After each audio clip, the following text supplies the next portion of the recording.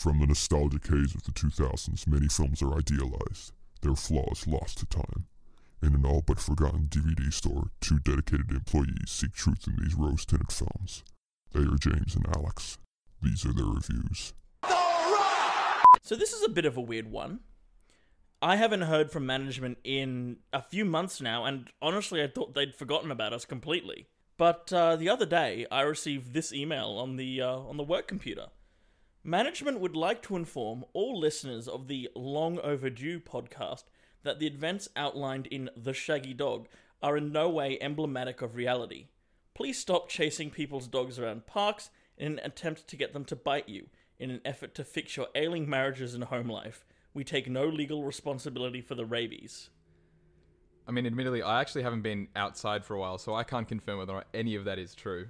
I've been working this shift for the last couple of months now, so I haven't slept, I haven't eaten, and I sure as hell haven't gone outside and sat in a park with a couple of dogs, but at this point in time, maybe the dog zombie virus has actually caught on a little faster than we were thinking about last week. To be honest, my relationship with my family, considering I work the night shift and the day shift in an abandoned DVD store, has already hit rock bottom. So I kind of gave up on the idea of a dog biting me in an effort to fix it. So you're right, maybe the dog zombie virus has caught on, and maybe the world at large is dead, which is why we've had no visitors, no rentals. But hey, that door's always open, so if anyone ever wants to come around, please do. I've been a little bit sad. Just been stuck with this guy. In the nicest way possible. It makes no difference to me. We are paid by the hour. There's no commission here. But I don't know. Look, despite the fact that apparently it could be the end of the world, there's always movies to be returned, so that means there's always movies to be watched. And I'm pretty excited. About 2 weeks have passed since the Shaggy Dog was through our door. Hang on. Oh, well, there's a shadowy figure walking past. Oh, it's still nighttime, by the way. It's getting a little bit close to 3 a.m, as it was last time. Clonk! We actually extended the length of our shoot since last time. But I don't know who picks it up. Do I do it this week or do you? The last movie I touched turned out to be a bit cursed. Maybe if you touch it this time, it'll be a better film. Okay. So why don't you go and tell us what it is? You know what? Let's give it a red hot go. All right. I'm gonna walk away. You can tell that I've walked away because I'm quieter. And now I'm back. Hang on. This was from the year I was born. Except I wasn't born in 2002, but this movie is from 2002. It's going to be The Scorpion King. Have you seen this one before? Do you know what The Scorpion King is? Do you know what it represents? Are you talking about The Scorpion King, starring Dwayne The Rock Johnson? That's the man himself. We've got Dwayne Johnson has dropped in to our giant tinfoil chute. He's a big man, so I don't know how he fit down our flimsy chute. Well, you know what? He's a pretty nice guy as well, so I think he did it. He did it for the fans. But I'm excited to see. I'm excited to see this one. Look, I'll be honest. I know that last time we had a movie drop in, both of us had seen it. This time, I don't think either of us have seen this. I know the Scorpion King exists, especially in regards to Dwayne The Rock Johnson's storied career and meteoric rise to fame. But I've never seen the Scorpion King as a film in and of itself. Yeah, neither have I. Look, so there are a couple of things I know about it, and there are a couple of things which I really want to know about it. Admittedly, how the movie starts and ends. I don't know anything about that. And everything in the middle. Most of the stuff in the middle. I'm sure I won't be surprised by a couple of things, but for the most part, I think I might be caught a little off guard. This one's actually supposed to be a prequel to everyone's favorite Brendan Fraser's The Mummy, and The Mummy Returns as well, specifically, because Dwayne The Rock Johnson showed up in that one, the second one, in 2001, I think. So, The Scorpion King, a vehicle for Dwayne, hot off the heels of star of the early 2000s, late 90s, Brendan Fraser. The Mummy. The Mummy. He was there. And The Mummy Returns. Yeah, he was also there, I think. I'm pretty sure. I know there was a third Mummy. Probably. I don't care about anything. As soon as Dwayne The Rock Johnson got involved in the scene, I'm like, this is the man I'm going to watch. So he showed up 2001, just as a random character. 2002, first leading role actually as well. His first leading role outside of being a King of the Ring in WWE. He was an absolute madman. Earned him the title The Rock as well. Shout out to our boy Vince McMahon, who actually owns the rights to that name, I think. Which is why he's apparently an executive producer on this film. He is. He is. You can see his name on the box. But, alright, so, not only was this released a year after The Mummy Returns, but it was also set 5,000 years before The Mummy. So we've got a sequel to a prequel of a Dwayne The Rock Johnson film. That's pretty exciting. This is a timeline which is setting up what? We're starting 2002. But so there was more than one the Mummy? Well, there was more than one The Mummy. There was. But there's also more than one the Scorpion King film. Important to note, Yeah. no single actor has played the Scorpion King in a row. Yeah. They cycle them out like It's like James Bond. yeah, they cycle them out like it's just yesterday's old bread. Like they just it's every couple of years they make one. 2008, 12, 15 and 18 were the 2nd through 5th films. Now, any aficionados of the Marvel Cinematic Universe, as we kind of inevitably end up talking about every week, will know that these are... one previous weeks. Anyone who watches us, anyone who's listened to us, god damn it, anyone who listens to us will know that, yeah, we're big fans. So 2008 marked the start of the MCU, being with Iron Man. Yep. 2012 was the next one, Avengers, okay? First Avengers movie. Pretty good. Joss Whedon, great guy. Don't know him, but sure. 2015, Age of Ultron. Pretty average film, but still pivotal nonetheless. A film, yeah. Yeah, it wasn't not a film. Much like the Scorpion King film released that year. Yeah. Both were films. That's true. 2018, Infinity War. Again, pivotal. Again, Joss Whedon, but not. So, I don't know, there's a bit of a pattern here. They're all years, and they all included some phenomenal films, being all the Scorpion King movies. So, here's my thought, alright? Initial thought. The only reason that the Scorpion King wasn't as, if not more famous than everything or anything that Marvel's ever built was because they didn't release them in the same month and therefore snuff out the fame of Robert Downey Jr. and his little cohort of superhero posse friends. I think it's disappointing that the Skuku really fell flat on its face in comparison to the MCU. It did, yeah. The Skuku being obviously the Scorpion King universe, cinematic universe, as it will be hereon referred to as. It encompasses, the Mummy films with Brendan Fraser, all the Scorpion King films. Doesn't include the Dooku. No, and why would it? You know, that's the Dooku. We can't mince words. We can't umbrella the Skuku into the Dooku because, like, if you're getting the Dooku mixed up with your Skuku, then you're a bit of a fool. I mean, if you really think about it, the Skuku and the Dooku just don't mix. They don't. It's oil and water. It's oil and water. I'd like to explain the Dooku, but honestly, I can't be bothered.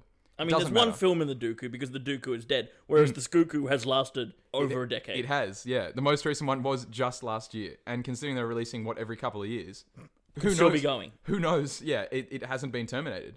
Yeah. Meanwhile, so the Dooku could learn a lot from the Skuku. Yeah. Meanwhile, the Dark Universe being, the Dooku had the Mummy back with Tom Cruise. Then they promised a film of Bride of Frankenstein, which was supposed to come out in February of this year. Now, if anyone saw it, please let me know, because I sure as hell didn't see it. I have no clue what they're talking about. I don't know who was supposed to play the bride. I don't know who was supposed to play Frankenstein or the monster. I'm pretty sure the monster's in the Bride of Frankenstein, isn't he or her or it? Yeah, yep. Maybe. Yeah. I think. I haven't read that far into honestly, Mary Shelley cinematic universe either. Did Mary Shelley do Frankenstein? I think so. Did she? The Masuku. Yeah, the Mary Masuku. Shelley universe, cinematic universe. Yeah. So. Or it would be. I haven't read into that. Cut that. we've taken it too far. Oh my god. All right, let's try and get back on track. Christ.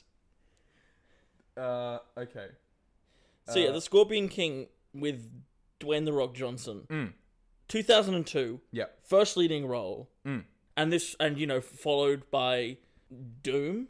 if you look at his rise to fame, those are the two beginning films he started off with. Okay. And then he just jumps straight into Hobbs and Shaw. Just cut everything else, and then Everything else cut from the middle. Yeah, biggest paid actor in Hollywood, as far as I know. But it's funny actually as well, because he was also the highest paid actor for his first role ever. So considering Really? it was his first leading role, he was the highest paid first time leading role at that point in time. He held the Guinness World Record for it actually. Yeah. So that's some pretty crazy stuff. Vince McMahon, he's got friends in high places. He was pulling a lot of strings there. He's got his grubby little fingers in every pot. Yeah, he's to get his friend Dwayne The Rock Johnson that much money, $5.5 million, I think he was paid for the Scorpion King. That's more money than I'll ever see in my life. That's Vince, if you're listening to this, I would love to see $5.5 million adjusted for inflation, of course, because we're not monsters. Vince, we understand how finances if you're work. listening to this, I would like a part in the Skuku. If you can manage to finagle one. Yeah, finagle away, please. Well, isn't that wow? What a beautiful movie. There's a lot to be said about this one. But, I mean, yeah, kind of, but we've never seen it, as we said before. So we've really got nothing to go off here, apart from just a few base facts and general memories of passing conversations where it's come up. Yeah. Only things I know about this entire process of films is just the horrible CGI from The Mummy Returns of Dwayne The Rock Johnson being put onto the body of a scorpion, and everyone just thought he looked like a big old Gumbo. Is Gumbo or Gumby? Which one's the weird? I think it's Gumby. Gumby is the green boy. I think, is Gumbo like a... Who is Gumbo? I don't know. Anyway, looked like a big old Gumby. So he just looked completely ridiculous, and I think that's what a lot of people remember that whole series for. Now, especially now that he's really famous, Dwayne The Rock Johnson, he shows up everywhere being like, hey, remember that time that big old wrestler guy just looked like an absolute buffoon on top of a scorpion I mean, body? when you look up the Scorpion King, as you just did before, one of the first things that comes up about the Scorpion King is a video fixing the horrible CGI in The Mummy Returns. Oh, yeah, definitely. I actually, that's a pretty recent one as well. I think it was by Corridor Digital. I think it was, yeah. Yeah. Great channel, actually. They're always entertaining stuff. They're not paying us any money. Please stop plugging them. They they're horrible people. We need cash. Please don't say that either. We can't have them take any legal action against us. They are people. They're They're people, and they did a video. And they made a video, and it garnered a reaction from both of us. So that's all we'll say on that matter. So with all that in mind, it's very, very difficult for us to kind of be talking too much more about this film without a basis. So I think we should really just jump straight in. I think we should pop this into the DVD player, Yeah. give it a watch, come back with our thoughts.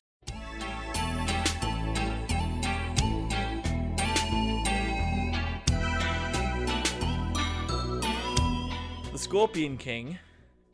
It's a pretty good film. Yeah, that wasn't too bad. I'd say so. I had a lot of fun with that. That was pretty cool. Let me clarify. It's not a good film. It's a fun film. It was really fun. I smiled a lot. I laughed a lot. I think I said this earlier. I thought I was going to predict a lot of what was going to happen in the middle of the movie. I was 100% correct. Like, there were a lot of times where I just thought, I think this is going to happen. I said it. It would happen. And James and I would just cheer. We're like, that was awesome. There were multiple cheer moments Yeah. in the film. Once you know what's going to happen, once you guess what's going to happen, you kind of don't worry about that, and you can worry about the execution of it. And man, the execution was enjoyable. Yeah, we had a lot of fun with this one, to say the absolute least. Out of the two we've seen so far, I'd prefer this one over the previous. I think that's fair to say. Definitely. Yeah. Definitely. The Shaggy Dog was a more coherent story, but was far, far less enjoyable. Yeah. The Scorpion King is essentially just a series of scenes loosely strung together, but, well, for the most part, each one of those scenes is an enjoyable ride. With this in mind as well, before we get too far into talking about either the plot or characters, I think we do want to clarify, I guess, sort of how we want to divide up this analysis, if you could even bother to call whatever we're talking about an analysis here. for this episode, but also kind of going onwards as well. So we've decided to split the podcasts up into two. Yeah, exactly. It's just like a classic a Subway sandwich. You know, why would you go for one foot long where you can cut it into 2 6-inches? Am I right or am I right? You are correct. You are right. Well, there we go. So yeah, with all this being said, we're going to divide it up into two sections, and I think the first section here, we're probably going to have a chat a little bit about I guess the couple of parts of the movie which don't really require as much explanation or really as much detail, I think, as another part. So in this case, I think we're going to talk basically just about like a general overview, talk about a couple of the characters, notably Dwayne "The Rock" Johnson. Well, if you could call them characters, they were caricatures and plot points for the most part. Yeah. They barely scraped into character status. Yeah, I mean, hence why we're saying we don't really need to go into too much detail about this first section here. There was really, like, the characters themselves, there wasn't too much to go off, but... Two-dimensional is the correct word. And I think they were pretty stock standard action adventure heroes as well. Like, there's the typical, heroic, huge, not as huge as 2019 Dwayne "The Rock" Johnson, mind you, but athletic and quite muscular titular hero. Alex said during the filming, Dwayne "The Rock" Johnson of 2002 is athletic. Dwayne "The Rock" Johnson of 2019 is built like a tank. He's huge. It scares the absolute bejesus out of me. But this one is still pretty intimidating. And also, I reckon you can still see where he got his charisma from. Like, it's still there 17 years before It's still, today. it's embryonic. Yeah. It's going to evolve into the Dwayne we know and love today, but he's not quite there yet. Yeah. You can see signs of it throughout the movie, which I really, really enjoyed, like having seen his other stuff so far. So with all this in mind, our general thought as well was, if you've kind of seen a lot of other like action adventure movies, or if you've seen a lot of other stuff of this genre, you've probably already seen The Scorpion King. Whatever you think is going to happen in The Scorpion King, based on the first 5 minutes or even the synopsis, is going to happen in The Scorpion King. And you will have an absolute blast when it happens as well, which I was really happy about. I was very worried that it would just get too predictable. Kind of did a little bit. It kind of did, but it was enjoyable enough where that predictability didn't matter. Yeah. Oh, absolutely. The execution mattered much more than the content. Yeah, for sure. And, I mean, look, if you've always got Dwayne "The Rock" Johnson running around in next to no clothes, being the fact that this is all set in the middle of the desert, by the way, in the country of... Vague Middle Eastern Egypt. I think it's Egypt. Yeah, somewhere. I know later in the lore of the Skuku, Dwayne "The Rock" Johnson's character, the Scorpion King, which is played by a different person at that point, makes a deal with Anubis, which is an Egyptian god. So clearly that takes place in Egypt. And with that being said, our main characters are an incredible melting pot. Oh, definitely. And that's what I was saying earlier as well. You've got your pretty stock standard action adventure heroes. So we what did we have? We had obviously the muscular hero, Dwayne "The Rock" Johnson, amazing, good fun to watch. We had the gorgeous leading lady as well of the prophet who was there. She was pretty cool. She was a sorceress, actually. They described her as. She was a sorceress. Yeah, she could see. But so her whole shtick was that she could see the future. She could see the outcome of battles. Then who else did we have? You have the wacky sidekick. We do. Bit of a flirt. Bit of a fast talker. Bit of a scoundrel. Yeah, a horse thief as well. A horse thief, as he's characterized as. And then you have a fourth character brought in much later in the film, not characterized at all, who's a scientist. And these last two characters, the scoundrel and the scientist, they are introduced and they're kind of there for most of the film. Yeah, they're always, especially the horse thief, especially the scoundrel, he is there from almost the start, and that's about it. He's there in the backdrop. Around. Yeah, he's just, he's sitting there. He's around. He's having fun. So let's begin with talking about the guy with the most character, Dwayne. The Rock Johnson. Here he is. What a man. What a way to open it up as well. So we kind of open, we don't get to see him straight away. All we get to see is, a bit of a fighting action set piece. And I think he's part of a group of, a dying race of assassins, I think they were. I think it's clarified throughout the film that his people have been all but wiped out. Yeah. And he is, after the events of the beginning of the film, the last one. He is. So, he's special in some way.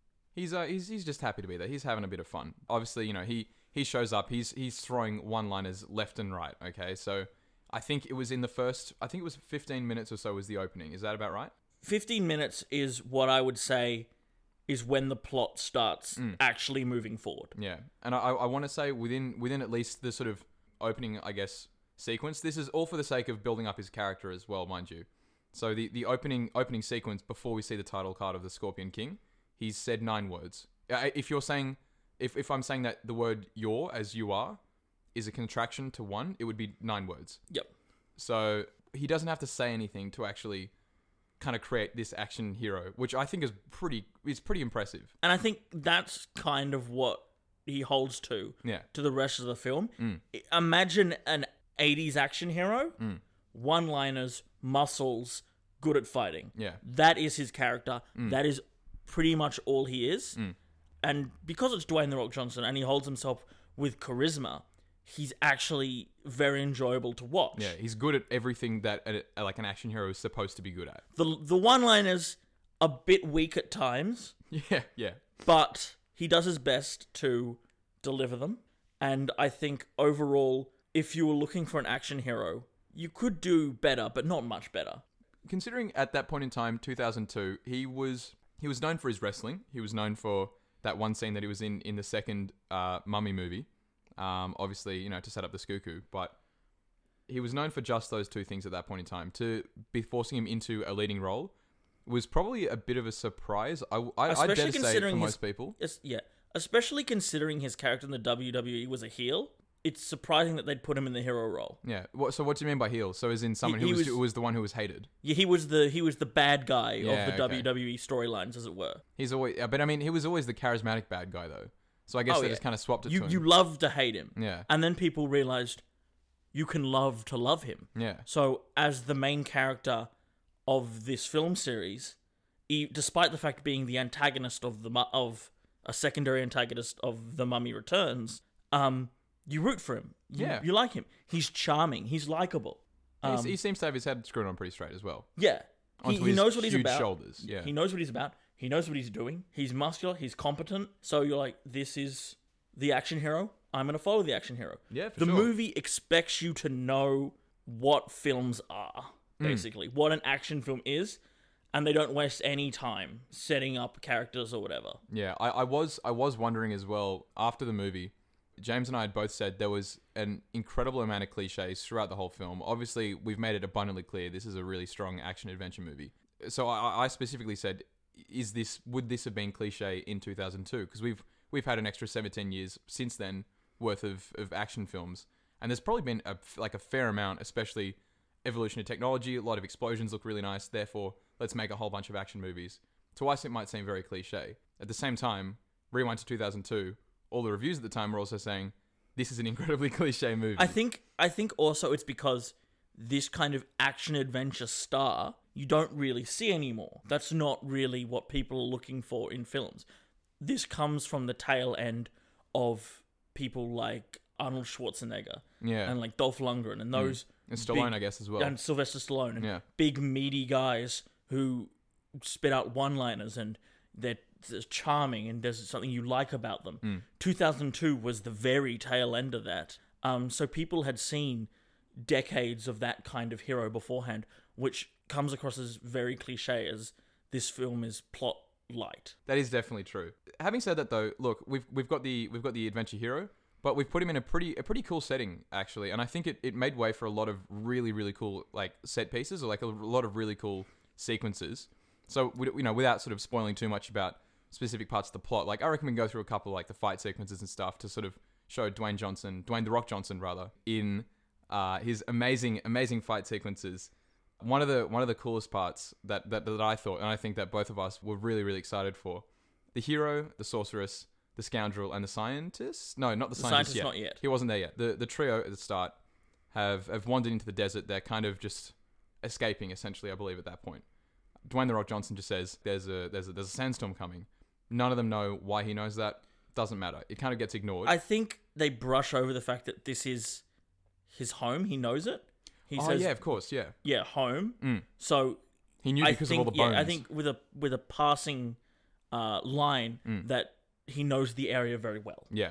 So he, with that in mind, he knew that there was a storm coming along, and so he uses this actually as the start for a fight with the people who have been sent after him to kill him, because he's essentially almost kidnapped this sorceress. By the way, big bad guy. He's ready to fight. He's ready to take over the world.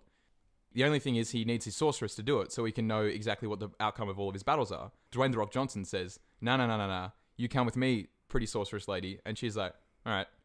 And so they go off together, and this guy shakes his fist and sends all of his guards off. And so they show up in this fight. Dwayne The Rock Johnson dons a superhero mask, essentially, and just starts riding into battle against a group of, about 20, 30 guys on a camel. I don't think it's 20, 30. I think it's more 15 to 20. Okay, 15 to 20 guys. They're still it's still vastly outnumbered. Yeah. One to however many. And as a side note, the mask Dwayne The Rock Johnson's wearing in this scene, imagine the top half of RoboCop's helmet. That's very true, actually. With the visor and the kind of cranium piece. That is what he looks like. Yeah. You barely... I don't think you can even see his eyes. No. But there's like a tiny little slit through the middle so he can just see. And so he rides into battle naturally on a camel, because camels, as we see at the start of the film, camels are smarter than horses. He rides a camel throughout this film. He does.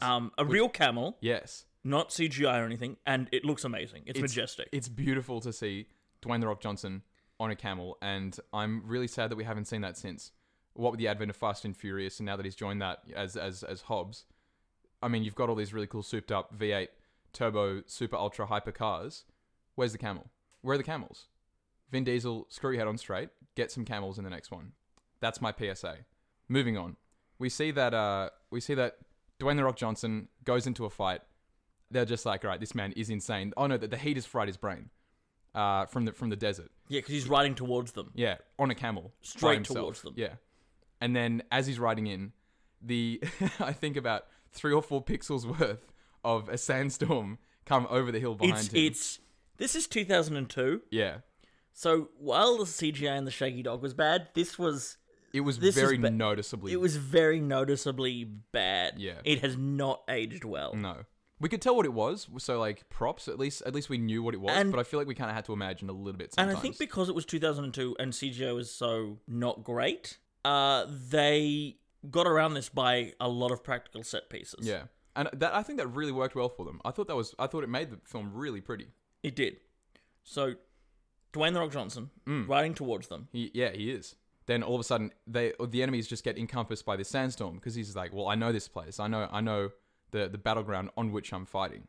He makes refuge essentially in a nearby cave as well. And this is where it gets really cool. So not the fact that he's ridden into battle on a camel, vastly outnumbered, with a sandstorm at his back, which already looks pretty cool, or at least would have in 2002 when people weren't that worried about special effects. Then the set piece goes kind of like Batman style. He almost. becomes the Predator. Yeah, he does. He hones in on each target. Yeah, takes them out one by one. Yeah, through a series of devilish traps. Yeah. Some of them not even his own. Yeah, yeah, exactly. Two people actually at the very beginning of this whole sequence just fall down a pit. One guy walks forward. Yeah. Falls down into a sinkhole. Yeah, into screams quicksand. and dies. Yeah. And then the boss says to another guy, "You go forward." Yeah. What does this other guy do? Walk forward and immediately fall into the sinkhole and die. Yep. And I was really hoping that it would just be like a line of lemmings, just slowly falling into this pit. But thankfully, they say, all right, we've got to use the rocks around. They jump around. That's cool. So thankfully, this is 2002 Dwayne The Rock Johnson we're talking about. This isn't actual human boulder Dwayne The Rock Johnson of 2019. So he's actually still very strong, still very athletic, but apparently stealthy. Or at least the film makes him out to be. And I think I can believe that. I think, yeah. So imagine this scene plays out much like, if you've seen it, Batman Begins, the Christopher Nolan film, where he's taking out the thugs. You never see him, but he's rapidly taking out the thugs, and the fear elevates with them. They get more and more terrified as he comes from behind sand waterfalls and grabs them and pulls them under. That was awesome. I really loved that part, actually. Yeah. You just see, it's just a beautiful, picturesque, obviously you've seen sinkholes, so you can see, obviously, maybe the sand coming in through the top of the cave.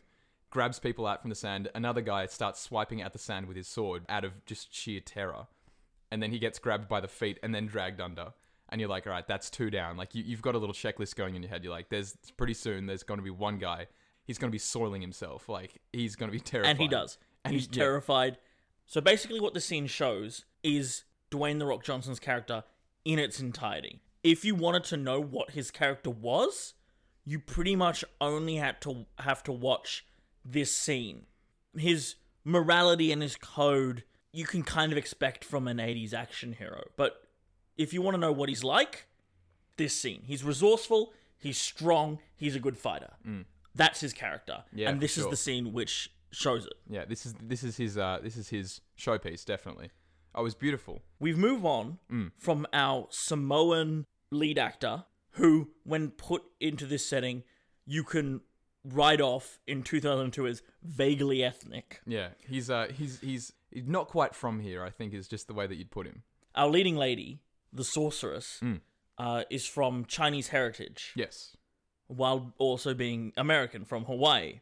So another, ethnic-looking character to just throw into your melting pot of vaguely Middle Eastern places. Yeah, definitely. And what would you say her character is? So she obviously is supposed to be a central part of, I guess, the plot, which we can talk about a little bit, especially as we go into more the bad guy side as well.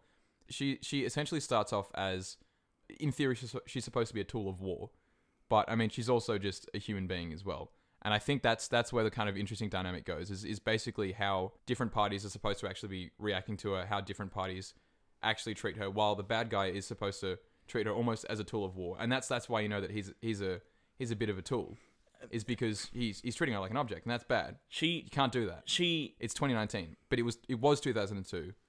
She's not exactly a icon for female empowerment. She's kind of a damsel in distress. Yeah. She's passed around. There are moments where she gets kind of a badass moment where she, attacks someone or stands up to someone. But for the most part, the plot is driven through her needing to be rescued. It's driven through her powers needing to be used. So instead of being a character, she's really kind of a plot device. Yeah. And as you would expect with a character like that, she falls in love with Dwayne The Rock Johnson. I mean, in fairness, you would expect that of literally any character who finds himself within a couple of feet of him. If I found myself in that film, I would have done the same. I'm gone. Yeah. Even if I was the main antagonist, I would have walked in and be like, you, me, got a room out the back, let's go. I mean, The film would have been over. Yeah, it's human nature. It is. So, look, I can't blame her. I can't blame anyone in that film who would have definitely said the same thing had the cameras not cut at the end. What a hunker.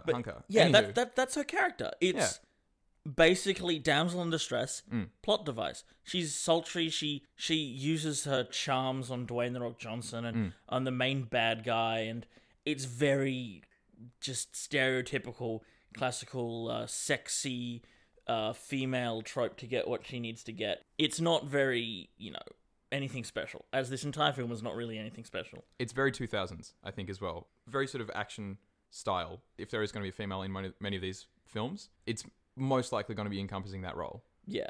Also important to note, she wears very few clothes in this film. Yeah. We noticed that pretty early on. Which kind of ties into, the whole idea of her not really being anything more than kind of a plot device or a piece of meat to be passed around. Yeah. Well, look, this is just our observation, by the way, as well. This is just what we're looking at. This is a screen that we've been watching for the last hour and a half. A lot of skin, not much character. Unfortunate, but I mean that's we call it like we see it. So yeah, that's the character. It's disappointing. There. Yeah. And then the scoundrel, yes, the character after that, he's a flirt.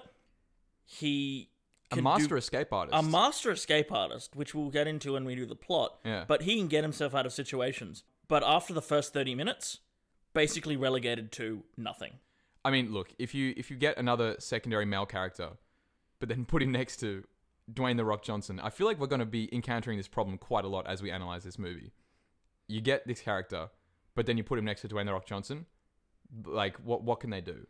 This guy is showing up. He's a little bit cheeky. He's quite funny as well. He's got a couple of good moments. People like him. Yeah. Is the thing the film sets up. People like him, but then that's never explored. His character is basically a sidekick until the plot escalates. And then he kind of becomes significantly less useful. As the same is for the scientist, which is played by King Theoden from the Lord of the Rings trilogy. Yeah, any Lord of the Rings fans out there, that's That's him. And yeah, that sort of old crusty guy who says, you have no power here. And his character has no power here because he's no one. He is literally almost useless. He's shown to be, and he's set up to be kind of the fourth member of this group, but it's solely so something can happen in the end with his explosives. So also, just out of interest, so in that scene that we had mentioned earlier about Dwayne The Rock Johnson and the rest of the trio all fighting in the sand, whatever, that's fine. Straight after that, they just show up in the middle of nowhere and he's also there. Yeah. Making explosions. And he's just like, oh, whoa, hello. This is in the middle of the desert. He could have gone north, they could have gone south, and they would have never met. But they literally went the perfect direction so that King Theoden, if I'm pronouncing that correctly, King Theoden and Dwayne The Rock Johnson and Sorceress Lady and Scoundrel all meet up at the exact same time. They're just like, whoa, what's up? It's action movie logic. It's very convenient. If there's a criticism I have for this film, it's that it suffers from a bit of character bloat. Speaking of which, there's a whole host of side characters, which we see very briefly. Like a second Dwayne The Rock Johnson in Michael Clarke Duncan. Michael Clarke Duncan Is in this movie. Gets a few cool scenes, but ultimately is basically like, if you've seen an action film, he's the character that doesn't trust the main character proves himself, then this tough guy's on his side. Yeah. That's Michael Clarke Duncan. Yeah. Then he leads a tribe of some badass women and some other tribal people. These badass women, while badass, unlike the sorceress woman, have no character at all.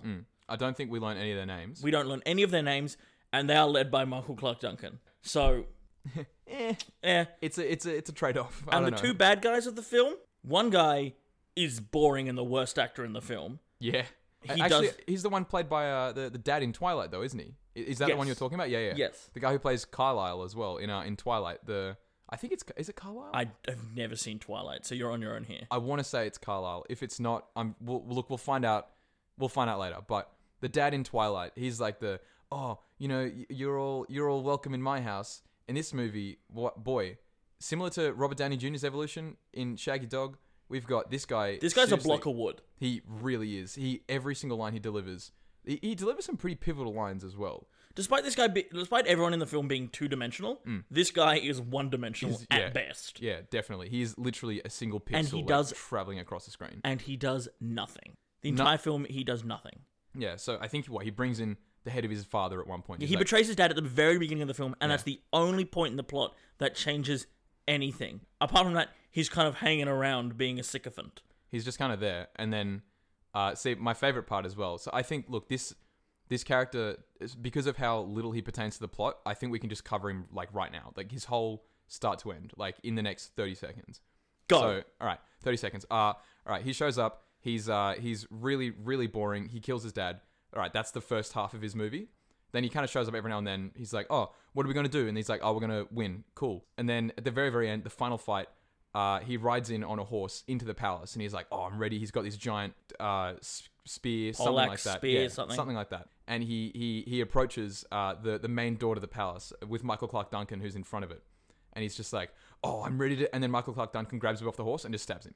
And he's gone. He's dead. That's it. That's the end. Boom. 30 seconds. Done. Easy. That's his character. Check the time. I might be wrong, but that probably could have been under 30 seconds. You could take him out of the film and replace his father's death with the bad guy killing him, and it would make no functional difference. Yeah. Oh, absolutely. That is my biggest criticism of this film. Yeah. If anything, I think he did take away from the film. I really started laughing at the first time we actually heard him. No, when he brought in the head of his father, I'm like, this guy is so boring. He's got a gormless look on his face when he's not speaking as well, which, speaking of him being able to be replaced by the main bad guy, that is his character. Yeah, he wants to rule. He's bad. He wants to have sex with the sorceress, who we find out he has raised since she was a child, which makes it slightly weird. Well, more than slightly. I think that was a really strange point that they included. It was in that really movie. strange that they mentioned that and mentioned that he wants to have sex with her. Yeah, almost in the same sentence. There was definitely in the same scene. It was very close to each other, and the entirety of his character is just, I am going to rule. I can win. I have manpower. Yep, that's him. And then he just, at the end, he kind of just doesn't. Like, he just loses. And then the Scorpion King rises. Spoilers. Yeah, the Scorpion King wins. I mean, how can Dwayne The Rock Johnson not win? And there you go. Those are the characters of this film. And as we promised, they're not much. They're very two-dimensional. There's not much to them, but I mean, they definitely, you know, it's you see these characters playing around in some beautiful scenery. You get to see these, you know, these characters having a bit of their own fun, and I think that like a lot of the cinematography as well does lend itself to a lot of the characters. I won't lie. There's a great part. We get to see Michael Clarke Duncan finally comfortable with Dwayne The Rock Johnson. Then the Sorceress Lady runs away to go back to the bad guy because she's trying to save everybody, which is pretty admirable actually. I think that's pretty cool. It's something you'd expect. Yeah. From a film like this. Yeah. So Dwayne The Rock Johnson waits up. He's up. He's like, oh, hang on, I need to go save her.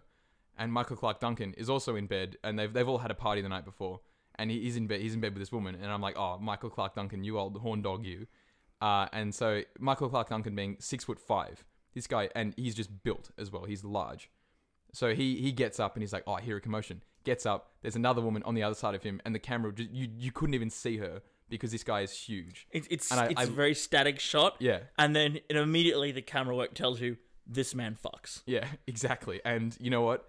If the director hadn't sat down with the rest of the crew and storyboarded that entire frame for about a day and a half, I would have been blown away if that was just unintentional. Because that was such a beautifully crafted. It's very 3 funny. seconds. I loved that. I thought that's hilarious. There's a lot of gems in this film. Yeah. With that kind of cinematography, which really push it over the line from unenjoyably mediocre to enjoyably cliche. Yeah, exactly.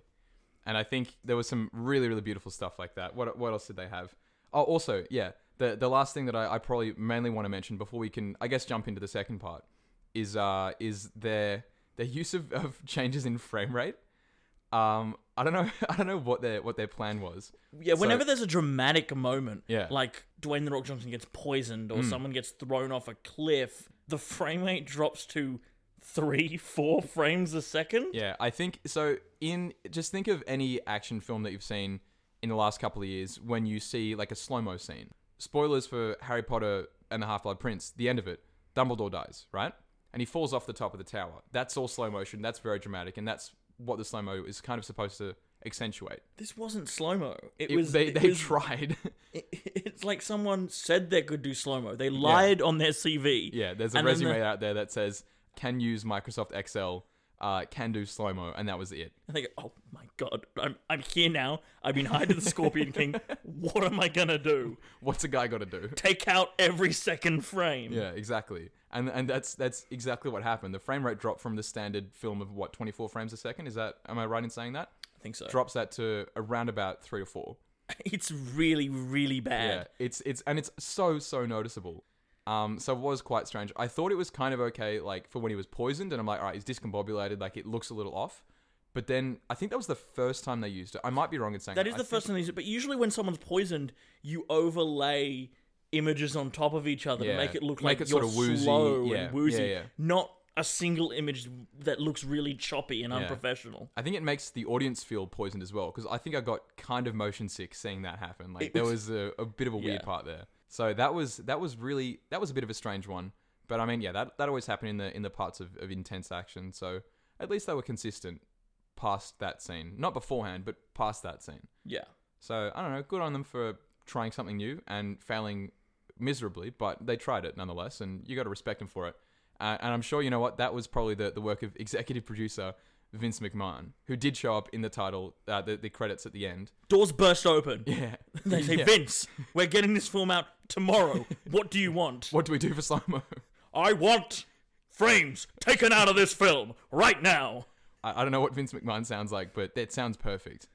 And they go, Vince, we can't do that. That would look garbage. And he goes, I don't care. I'm executive producer. Get them out right now. He's just spinning around as well this whole time. He's got like one of the chairs that he uses for all of his WWE stuff. Attached wheels to it. He's just spinning around like an absolute madman. He's like a child in a candy store. Yeah, he wanted his last grubby little finger in the VFX pot. Oh no. Poor Vince.